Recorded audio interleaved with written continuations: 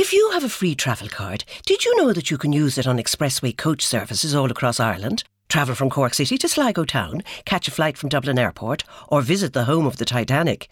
Adventure awaits. And with reclining leather seats and free Wi-Fi, getting there is half the fun. Where will you go? Hop on board or visit expressway.ie. Being future ready, it's a powerful feeling.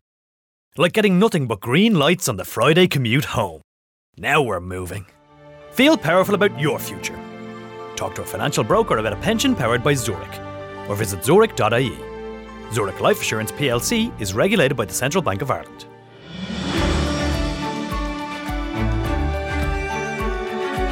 Mike Murphy here, welcoming you to the first Senior Times series of podcasts. Over the course of the next months, it'll be my pleasure to interview and chat to some of Ireland's most prominent and interesting people. Among them, broadcasters Ryan Tubridy and Marty Morrissey, entrepreneur and businessman Denis O'Brien, author Deirdre Purcell, producer and director of Riverdance John McColgan, communications specialist Terry Prone, and many more. We'll also be hearing from experts on pensions, health, financial planning and mindfulness.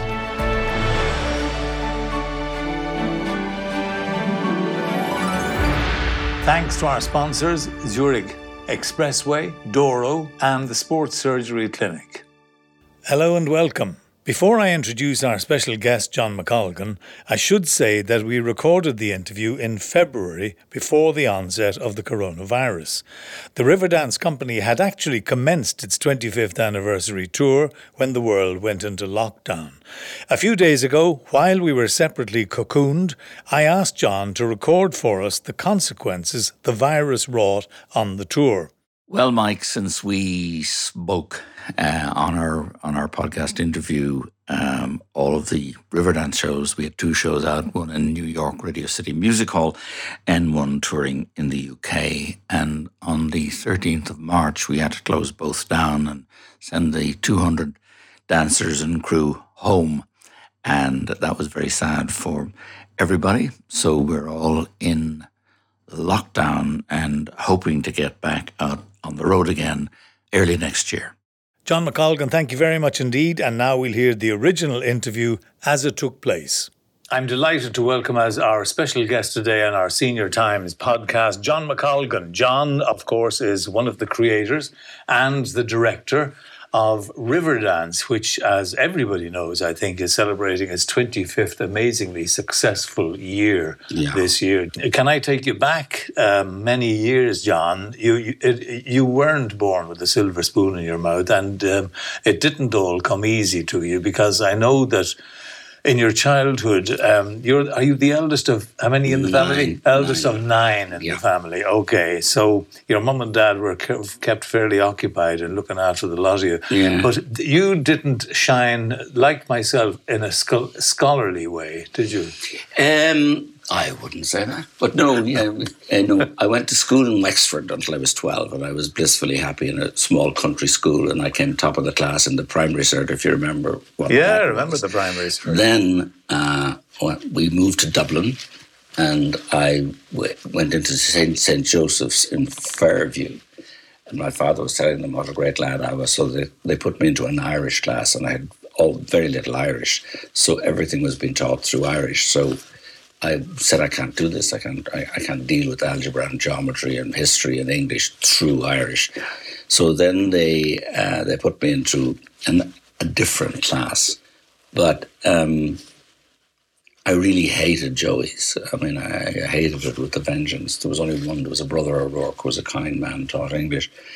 But there were other teachers who the slaps were very big. I remember I had a Latin declension, and I always remember Dominus, Domini, Domino. I had to learn that and come in and say it the next day. And you're called up to the front of the class and face the class, and you have to say these declensions. And of course, you're terrified. And every time you miss a declension or get it wrong, you get 2 really hard slaps with a big black leather. So this teacher would bring the leather back over his head and bring it down with real force on your hand. And I got 2 slaps. I got it wrong. And then, of course, I couldn't remember anything. I got it wrong 6 times. I remember getting 12 slaps. But I refused to cry or do anything. I was just being kind of John Wayne chewing on the bullet. On the cud. On the cud. So then I was, I had a bicycle, and I was about 4 or 5 miles to my home, and I was walking up Griffith Avenue, and it was a late autumn evening, and I was thinking on the way, calmly enough, I was thinking, I'm never going back there. What age? I was 13, 14. I couldn't ride the bike because my fingers were all like big fat sausages. My hands were swollen. I remember thinking to myself, yeah, I'm actually a good boy, and I wasn't so much as that I knew no different. I was naively good. I saw being good as something, so I was good in my family. I was good to my siblings, good to my mother. So, and walking home, I thought, I'm not going back there to be exposed to that again, that I will make my way in life. At that time, I wanted to be an actor. I'll make my way in life, but I will not be exposed to that beating again. So I told my mother, and she said, oh, God love you, I don't know, and I've told him. So my mother was kind of pitying me and understanding. My father went mad. And quite rightly, from a father's point of view, he said, you cannot walk away from education, is so important. And then the brothers came up to the house in Clonmel Road, and their reason for visiting the house is they heard I wasn't going to go back. And they'd heard that I'd been quite badly slapped. So I don't know whether they feared that there'd be some action taken on the basis of that or not, and it wouldn't even have occurred to us, to do anything about it. It was a given that you had to put up with it. But the brothers came up and they spoke to me and they spoke to my father, and the big thing was that they wouldn't charge me for my secondary school education. At that stage, you had to pay in secondary school, so they said that I was a good lad and that I wouldn't have to pay if I went back. But what still amazes me about myself at that age, I was very calm, but I was very confident. I said, no, I'm not going back. So they did their best to persuade me, and my father was furious, and I said, no, thank you, I'm definitely not going back. So my mother then, when we were together, because she said, what are you going to do, Gra? I said, I don't know what I'm going to do. I'll get a job, any job for the moment, till I get some income and until I can see where I'm going to go. So anyway, I did that, and I worked in factories, I worked in pubs, I worked in Best's on O'Connell Street, and then Saxon on O'Connell Street, because they paid 5 shillings a week more than Best's. And I worked in the yacht pub in Rexend. I worked in the factory in Finglas, what was it called? Unidair, was it? And I did all of that kind of work. And then at the same time, I was doing a DJ. I had a little speakers and a turntable. And so I was earning fantastic money doing DJ work. And I was also doing amateur acting. I was in an amateur group. And so I was in a group called the Young Dublin Players. So I did quite a lot of plays with them. And then I got a job. When I started off as a telegram boy delivering telegrams. So you're let go at a certain age. And then I applied to, because it was post office to Radio Éireann, for a job as a boy messenger. And I was interviewed by a gentleman called Mr. O'Muraku. And he said, why do you want this job? I said, well, I really would like to get into television. It was just starting. It was 1960 or 61. And I said, I'd like to work in television. And if I'm here, I think I'll know what's going on. And they said, you have no chance of working in television. I said, well, I could start in the typical encouragement of the day. Props department. He said, you have no education and you have no skills, so I don't see you getting into television. And the end of that story is, which I've told before many times, I was in and out of the actor's studio. And they were recording and I was in and out. Where? In Henry Street. In Radio Éireann. Yeah. There was a full-time rep. And you were delivering... I was delivering post around the building. You were delivering post. That's where you and I met. Yeah, that's right. But anyway, go ahead. Right. Yeah. So it was 1962. 62. And I would always go into the actors, and they were very kind of brought me in, but they knew I wanted to be an actor, so they were very encouraging. And then I got called into Mr. O'Muraku, and he told me it's been brought to my attention that you've been fraternising with the play actors. And he said, if you are caught at this again, he said, this is not what you're paid for. he said, you will be summarily dismissed without any further ado. So I said, okay. So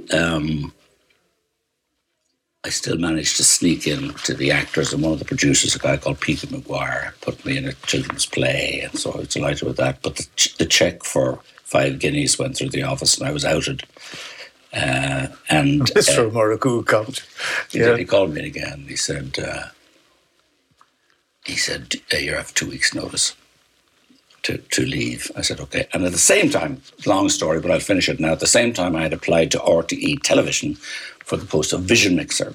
So I'd applied not in the hope of anything, because it was very high important people like junior clerks and junior technicians who had applied. But I suppose what I did was, in hindsight, clever. I went out and I found a guy called Max Mulvihill, who was the senior vision mixer, and I asked him to teach me about it. So I went out to him quite a number of times, and he showed me exactly what it was about. And I suppose in the interview, for all the other interviewees, I'm not sure if they did that, but the question they would ask is, what is a vision mixer? So I had a very well articulated answer to that. So I went, long story short, I got a letter within a week saying, "Dear Mr. McColgan, delighted application. Could you start as soon as possible?" And I was being paid,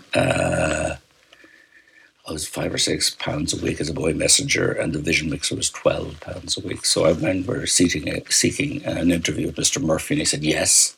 I said, I'd be very grateful if you would let me go immediately. This is Mr. O'Murrough. Yeah, okay. The television service wanted to hire me as a vision mixer. It's the same organisation. They didn't know I'd been fired by the radio people. And he was shocked to find out that I was now being hired by the television people. So that was the beginning of my career in RTE Television.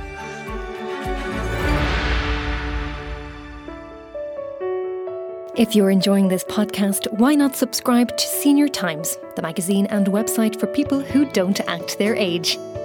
Or maybe you have a loved one or a friend who you know would love to read more. You can buy a subscription and have the magazine delivered direct to their door.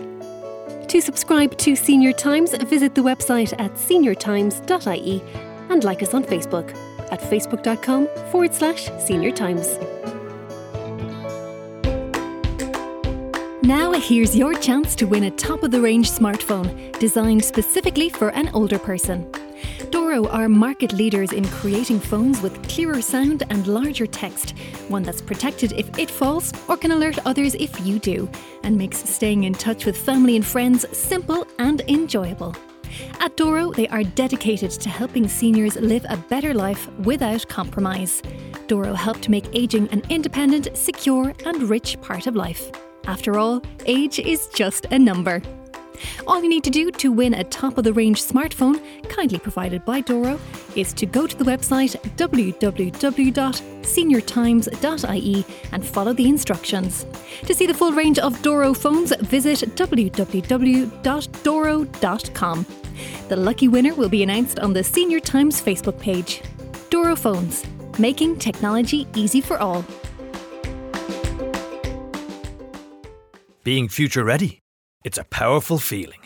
Like being poised to click at 8:59 and bagging tickets to the gig that sold out in 30 seconds. Got 'em. Feel powerful about your future. Talk to a financial broker about a pension powered by Zurich or visit zurich.ie. Zurich Life Insurance PLC is regulated by the Central Bank of Ireland. If you have a free travel card, did you know that you can use it on expressway coach services all across Ireland? Travel from Cork City to Sligo Town, catch a flight from Dublin Airport, or visit the home of the Titanic. Adventure awaits. And with reclining leather seats and free Wi-Fi, getting there is half the fun. Where will you go? Hop on board or visit expressway.ie. I'm not going to go through your career because you'll be here all night. Be here all night, yeah.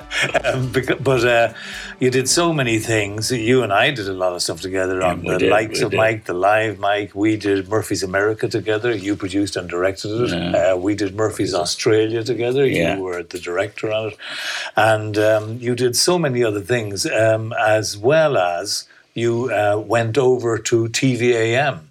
And you got involved in why did you go from RTE? I'd been in RTE for 20 years, and I remember thinking I was head of entertainment in RTE 2. Do you remember we did the opening night together? We did the opening together, yourself and Terry Wogan and that's Diana. Right. all of that, Val Dunnigan.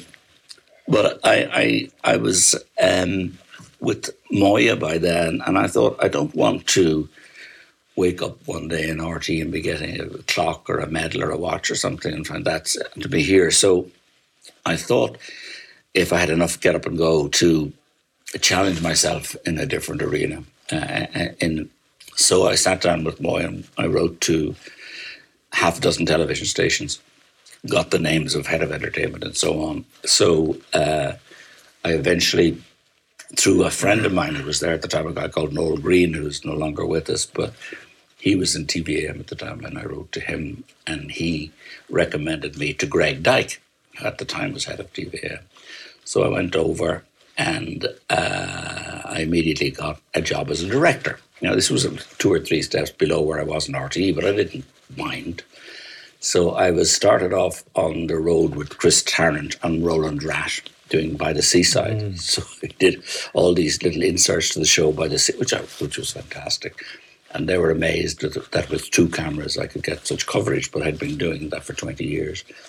So then going on from there, I was appointed by Mike Hollingsworth as the weekend editor. So I was working with Michael Parkinson and David Frost. And I want to tell you a funny story. Just as a matter of interest, I'm interested. How did you get on with the 2 lads, with those 2? I love David. He was it was veneer, but he was a real gentleman and very charming. And my mother came over to visit me, and I introduced her to David Frost. She sat and watched the show that I had directed, and that she said, he said, exaggerating a bit for her benefit, he said, "Mrs. McColgan, your boy is the brightest, one of the best people I've ever worked with. I'm really fond of him." And she said, "Oh, you don't have to tell me, David. Sure, Mike Murphy and Gay Byrne love him." She wasn't impressed. She wasn't impressed. And and how about Parkinson? How did you Parkinson was a crabby old bastard. Not to put a finer tooth on. Yeah. And I remember there was a famous 5 in the beginning of TVM. Yeah, Angela Rippon, and David Frost, Michael Parkinson. And history man Robert Years had been a major thing. And here he was on morning television, at 8 o'clock in the morning, and he was very discontent about the whole thing. And he had some respect for me, because I'd been in the business a long time. He had no respect for the young researchers. But we did lots of interesting work. We did a kind of a This Is Your Life on a Saturday morning, a version of it. So we did Elton John and George Best and Van Morrison and all those guys in the morning. And so they would have guests, and they would bring in the guests. So that was very successful. And then I did a show with Chris Tarrant, which is about great English eccentrics. So we had all these mad fellas coming in. If you don't want to speak about it, I'm happy enough if you don't. But you went through, at one stage in your life, in your personal life, yes, I remember, and before you met Moya, you went through one of the most painful divorces I think I ever witnessed. Yeah. And it was horrific, really. You went through a bad time. You were broke. I did. I remember you were. I think you were back living with your mother, if I'm not incorrect. And it was so painful, wasn't it? It was very painful. I had 2 children at this stage, and I was very young when I got married. I was 21, I think. But it obviously wasn't. It wasn't right from the beginning. I knew that, but I thought, well, you've made your bed and lie in it. So I went through it, and then I think you were not involved, but tangentially, when I went to do Murphy's America with you, she said, "If I don't go on this trip with you, I'm leaving you." I said, "Oh, sounds good to me." But if you don't go, she wanted to go. She wanted to go on the trip. That was it. Around America, and I just said absolutely not.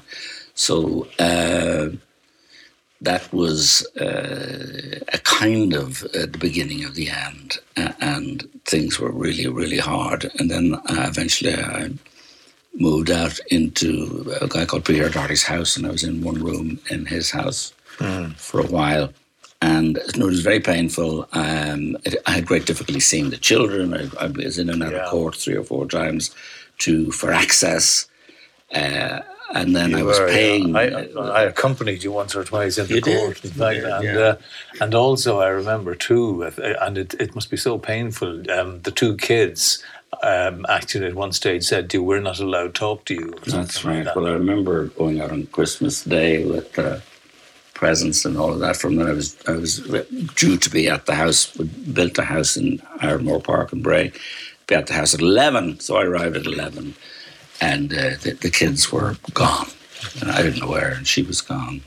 But I figured out that she was down with her sister in Wicklow, so I rang, but she said I wasn't coming. They didn't want to see me, so it was heartbreaking. And I remember one time leaving them back when I had access to them. I used to visit with Colin Wilkinson, who lived in Bray.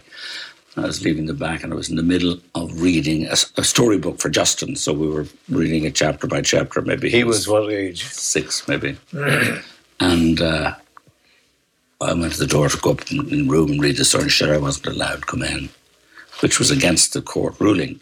So Justin picked up what was there on the doorstep. Was a milk bottle, and he threw it at the wall. It smashed in 100 places. And he was so... But anyway, and then the worst thing was I went to London with Moya TBAM, and I'd arranged to take them on a trip to France. And everything was booked. And the day before I was to go to pick them up, she said, you are not coming, they don't want to see you, and you haven't paid the gas bill or something. So that was devastating. And then subsequently I found out that she left them standing on the doorstep, waiting on me, and she told him, that's your father, he doesn't turn up, he doesn't care about you. So anyway, that was difficult for a number of years. The poor unhappy woman is passed now. She has. God help her. She got help her, she was very unhappy. Yeah. In the light of all that, John, I mean, I suppose what I'm kind of trying to illustrate is that you didn't inherit anything that made you wealthy, that made you successful. It was very, very, very hard grafting. What is it like now that you have been successful? I know you've been very good to your siblings, by the way. I do know that you've been very, very kind to your siblings. What is it like now to be wealthy? You don't even like using the word, but being wealthy, being successful, compared to looking back on those very, very hard days. What is it like for you now, owning things, properties, etc.? I never thought I'd be at that stage. I was always confident and optimistic. Even during all that, I thought this too will pass. And I always thought there was something down the road for me. There was a golden egg of some sort, whether I'd be an actor or... and at that time, I had been going through Vision Mixer Camera. I was director, producer. I'd won a number of awards in RTE for my entertainment programming, and I had the fortune to work with you, and so on. So that wasn't a bad career. I loved working in television, and I enjoyed it, and that's why I went to England, just to see could I make it in a different arena, and we did. And then I set up with Moya Tyrone Productions, which is the most successful television production company in Ireland and is still going strong.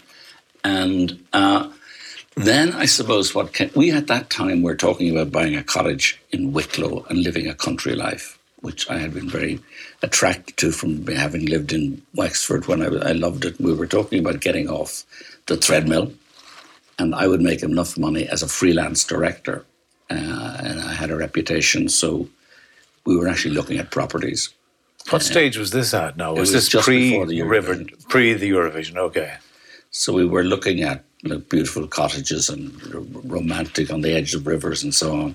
So I forgot the chronology, but in any event, that's what we were thinking of at the time, because I had, even at that, a bit like yourself, I was tired of television. I thought if I see another girl coming down the steps in a big dress and singing a song, I couldn't bear it. And I really wanted to be a drama director, and I did direct a couple of plays in RTE. Gabriel Byrne was in one of them. And but I was known for entertainment, and it's very hard to get out of that in entertainment because you're good.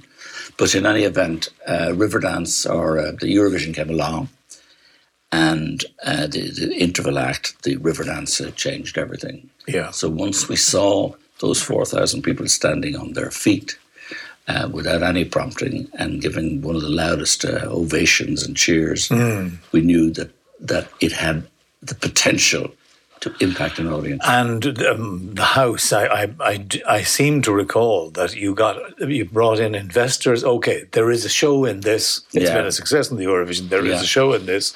Now we have to raise the money. Yeah. So RTE came in. Who else? One of the banks. Higgins. Tommy Higgins, yeah. He was Ticketmaster. Ticketmaster, yeah. Morris Cassidy came in, but they came in and there were a few people who had promised investment, and it just never appeared. And we had to make a break one day to say, we don't have enough money to put this show on. So we mortgaged our house against the balance. It was about 800,000.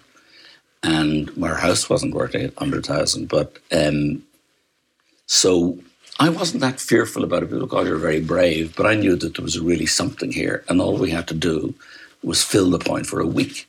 Another week, I thought we'll definitely. So from that time in the Eurovision, in 1 year, we had the big show up, which was very quick in show business terms. It was up the following year in the point. And I remember our dear friend Gay Byrne, I was on the Late Late Show with Flatley and Butler in November, maybe, and the show was in February. And he said, this is a great idea. He said, this is a perfect Christmas gift for your parents or for somebody. And once he said that, the tickets really started to sell. Yeah. Yeah. And it sold out. And then we went to Hammersmith and that sold out.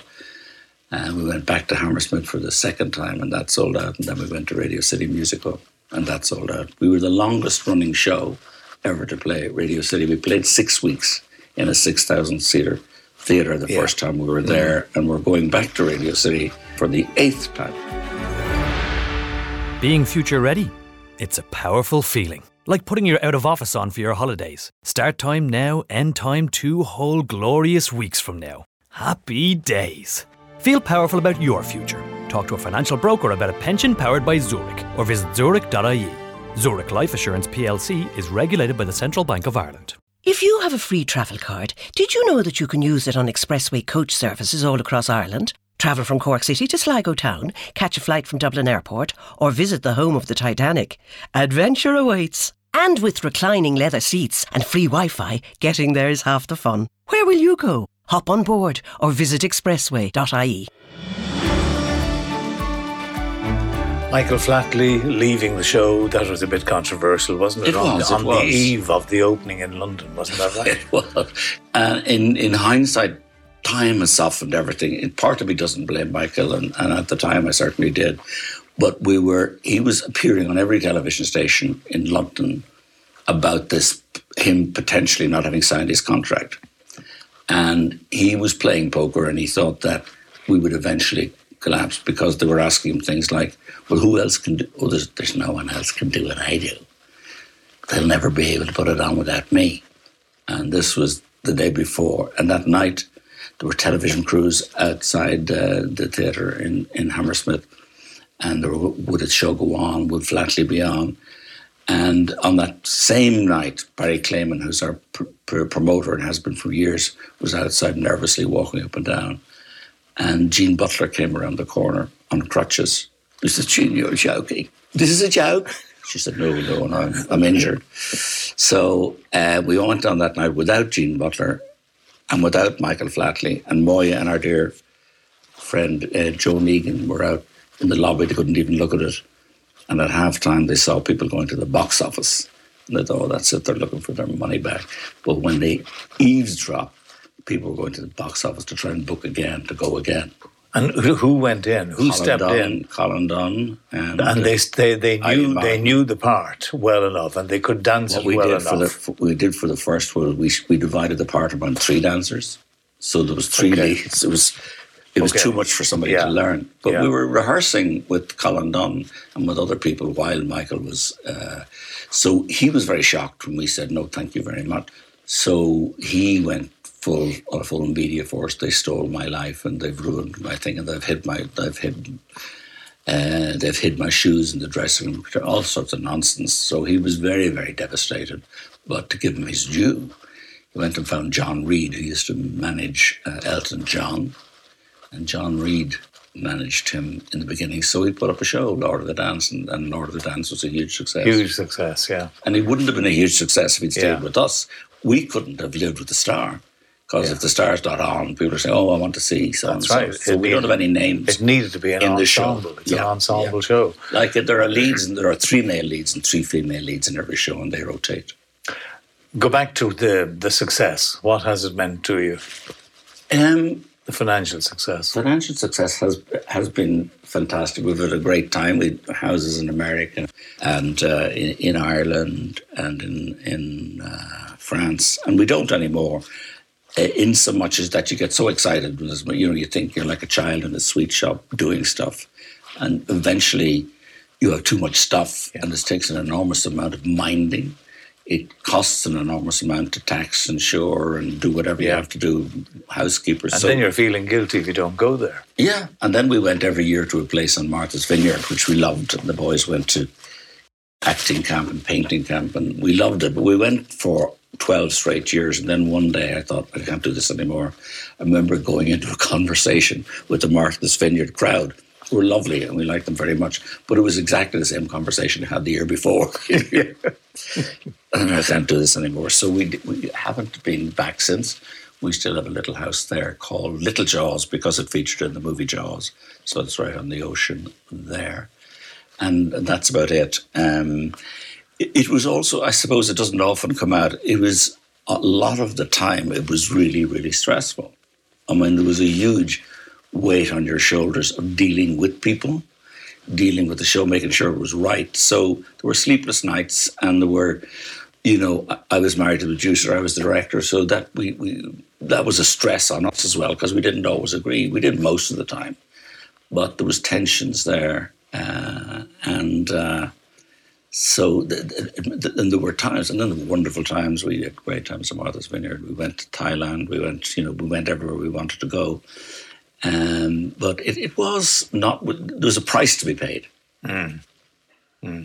It's been a fascinating run, hasn't it, for you? I mean, when you look back on your life, it has been a really colourful one. That there have been the ups, the downs, amazing successes, some things that weren't so successful, but it has been full of colour. Does retirement feature in your mind at all? I'm thinking about semi-retired. My last big challenge has just happened, because after 25 years, the show inevitably was slowing down. And I thought we either let it wind down, it would keep going for another few years, or I try to do something to reimagine, reinvent the Riverdance for Riverdance 25. So I set about coming up with a new look, new costumes, new choreography, and a new recording of the soundtrack. So that was what you saw in the 3 Arena, and people who'd seen it many times, or a number of times since the beginning, thought it was better than ever. It was felt... I wanted to feel new and fresh and not 25 years old. And I wanted people under 30 to go and see it and think it was cool. So modest as I can be, I think all those things were achieved. And the show is now touring in North America, doing incredible sold-out business. And we just did a week in Belfast, and that was sold out. I did Heartbeat of Home, which is another show, which was got rave reviews, but difficult to get the promoters to buy it, because when they know it's from the house of Riverdance, they said, well, we know Riverdance. This is not a known brand. So we've got rave reviews of the show, and there's a possibility, working with Live Nation at the moment, to put it out again at the end of this year. Health-wise, how are you? Good. Diabetes, arthritis, blood pressure, normal stuff. Other than that. All right. Listen, John McColgan, thank you so much. It's been a pleasure talking to you. And congratulations on yours and Moya's success. Thank you, Mike Murphy. Well, after our chat, John told me that one of his unfulfilled ambitions is to host his own podcast. So we set to work immediately, and hey presto, the man came up with a formula which we're about to launch, the contents of which he described to me a few days ago. The show will be called My Tunes, which is me rumbling around in my life in music as a listener and as somebody who, at 5 years of age, used to look into the radio to imagine I could see who was singing. And from then, all through my life, I'm an avid collector of records and music, and it goes from country to classical to rock and roll to Elvis to comedy to Peter Sellers. So a very varied selection with the story of my life interwoven through the songs and the music. And I hope there's something there for everybody. But one thing, you have to be over 50. Do not listen to this program if you are not over 50. Be warned, you young ones. Well, knowing John for as long as I do, that'll be a podcast well worth listening to. And you'll hear it with us very soon on seniortimes.ie. If you have a free travel card, did you know that you can use it on expressway coach services all across Ireland? Travel from Cork City to Sligo Town, catch a flight from Dublin Airport, or visit the home of the Titanic. Adventure awaits. And with reclining leather seats and free Wi-Fi, getting there is half the fun. Where will you go? Hop on board or visit expressway.ie. Being future ready, it's a powerful feeling. Like pedalling to the top of the hill and knowing that now it's just freewheeling all the way to your front door. Whee! Feel powerful about your future. Talk to a financial broker about a pension powered by Zurich or visit zurich.ie. Zurich Life Assurance plc is regulated by the Central Bank of Ireland. Welcome back. Do you get pains in your knees? Do you get pains in your hips? Are your elbows hurting you? Do you find it difficult to bend down? Can you touch your toes from a standing position? No, I can't. But if you are interested in hearing a little about that, well, let's concentrate on knee and knee arthritis and hips and so on, because I have Andy Franklin Miller of the Sports Surgery Clinic here. Andy is consultant physician in sport and exercise medication. And Andy, these must be the most common of all, the hip and knee. Call them arthritis, call them, I don't care what you call them, but they're problems for an awful lot of us. Absolutely right. And you're right. Osteoarthritis to the doctor means something very different from the patient. If we tell a patient you've got osteoarthritis, many will see doom and gloom, a life in a chair and a stopping everything that they love. But really osteoarthritis is a medical term talking about the joints and a wear. And of course, all joints will have some wear as we get older. And so a joint itself, any bit of the body that moves, has a covering of hard cartilage, a little bit like the phone screen or the glass of a phone screen. And so gradually over time, that glassy surface will thin, some of the surface will degrade and crack, and then eventually, in some patients, part of it wears out. As that process goes on, some of the symptoms that we get are pain and joint swelling. And that's a problem because it limits our ability to do what we want to do. And often the thought process is, well, if the joint is worn out, I should do less on it and become less active and just manage the pain. And we know that actually medically... That's a very natural reaction, isn't it? I mean, I'm restricted in my movement, therefore I'm not going to move as much. Absolutely. And people are often very fearful, understandably, of what they might see I'm going to as make the it end worse. result. Absolutely right. Am I going to hasten the need for joint replacement surgery further down the line? And patients will often come in having been given a diagnosis of osteoarthritis, thinking, the only step for me is surgery and the only step is a joint replacement. And clearly for some patients, towards the end of the line of a joint, when they've tried lots of other things, that probably is the stage where, in terms of getting that activity back, replacing the joint is the best option. You would say go and have an assessment done before you decide I need a new hip or knee. Is that right? Well, actually, medical advice along the way is that there is often a lot of stages before that joint replacement is there. And it's not just about pain relief, and it's certainly not about doing less.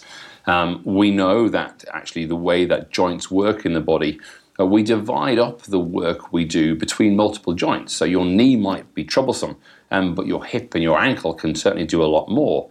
In order to do that, we need an exercise program in order to change the way that the body takes load. We can take 30% of load away from the knee joint and give it to the hip and the ankle if we make them stronger. Imagine water in a bowl. If we build a bigger bowl, the water's got nowhere to slip out the surface. And so that's really our first step here, is to build strength capacity in the joints that aren't as badly affected. Okay. So people don't fret. have it looked at before you've made the decision, I need a new hip or I need a new knee. Absolutely. If that's the case. And do you, in the clinic, do you do hip replacement, knee replacement? Do you do all these things in the clinic? Absolutely. With over 45 dedicated orthopaedic surgeons, there is a specialist for the joint that's troubling you. And our sport and exercise medicine physicians look after the patients on the journey towards that surgery. And there are options in terms of injectable therapies into the joint to work on both trying to improve the surface of the cartilage and also to remove pain in joints that really are commonplace treatments that sit before the need to think about surgery. So in other words, the last resort is surgery. Very commonly. And in the surgery nowadays, I'm assuming that it has become so modern and so slick that it is not the terrifying operation that it was 20 years ago. No, and it's important that actually the more active you are going into that operation, we know improves the outcome. So often there's a lot of care goes into trying to get some objective data, how strong you are, how good the muscle quality is around the joint that's about to be replaced. But also the aftercare after the joint replacement surgery. We're one of the few clinics in the world that looks at how you might relearn to walk and how you distribute that load. And so it's almost as important how much we look after you before and after the operation with a joint lab service that can compare you to other patients and give you some numbers to match your rehab. I suppose the fact that you deal with so many sports people helps you in that, because their rehab is so important. You've got to monitor the rehab and you've got to make it as quick as possible while monitoring it, don't you? Absolutely. So this would go for your ordinary everyday patient like me, wouldn't it? Well, same thing. It's one of the big areas of crossover. And so at the Sports Surgery Clinic over the last 10 years, we've been pioneering work in something called 3D biomechanics. It's where we put on a set of reflective markers onto joints and can calculate, using the same technology that Pixar might do or Disney when they're animating a movie, we can apply that same technology to understand where the forces and loads go. And over the last 7 years, we built a database ranging right from our international elite athletes who will fly into the clinic to complete their rehabilitation with us, taking up that service. That's where their knowledge and our understanding of managing the very elite athlete, professional footballers from the UK, Australia, or the US, applies to everybody, because that data is compared to yours. Now, it doesn't mean that you need to get to the same level of that superstar necessarily, but actually we understand the steps and the faults, and that can guide your therapist, whether you've travelled up from Cork or from overseas to have your joint replacement surgery at the clinic, and we can use that objective numbers, the numbers that that system develops, to help guide your rehab to make it better, quicker, and more long-lasting. Take a hip, for example. If you could, you've now decided that somebody's hip has to be replaced. How long is it going to take before you're back on your feet? So usually you're in hospital for about a week, so 4 or 5 days, and most of that really is getting stability, getting the muscles to work again.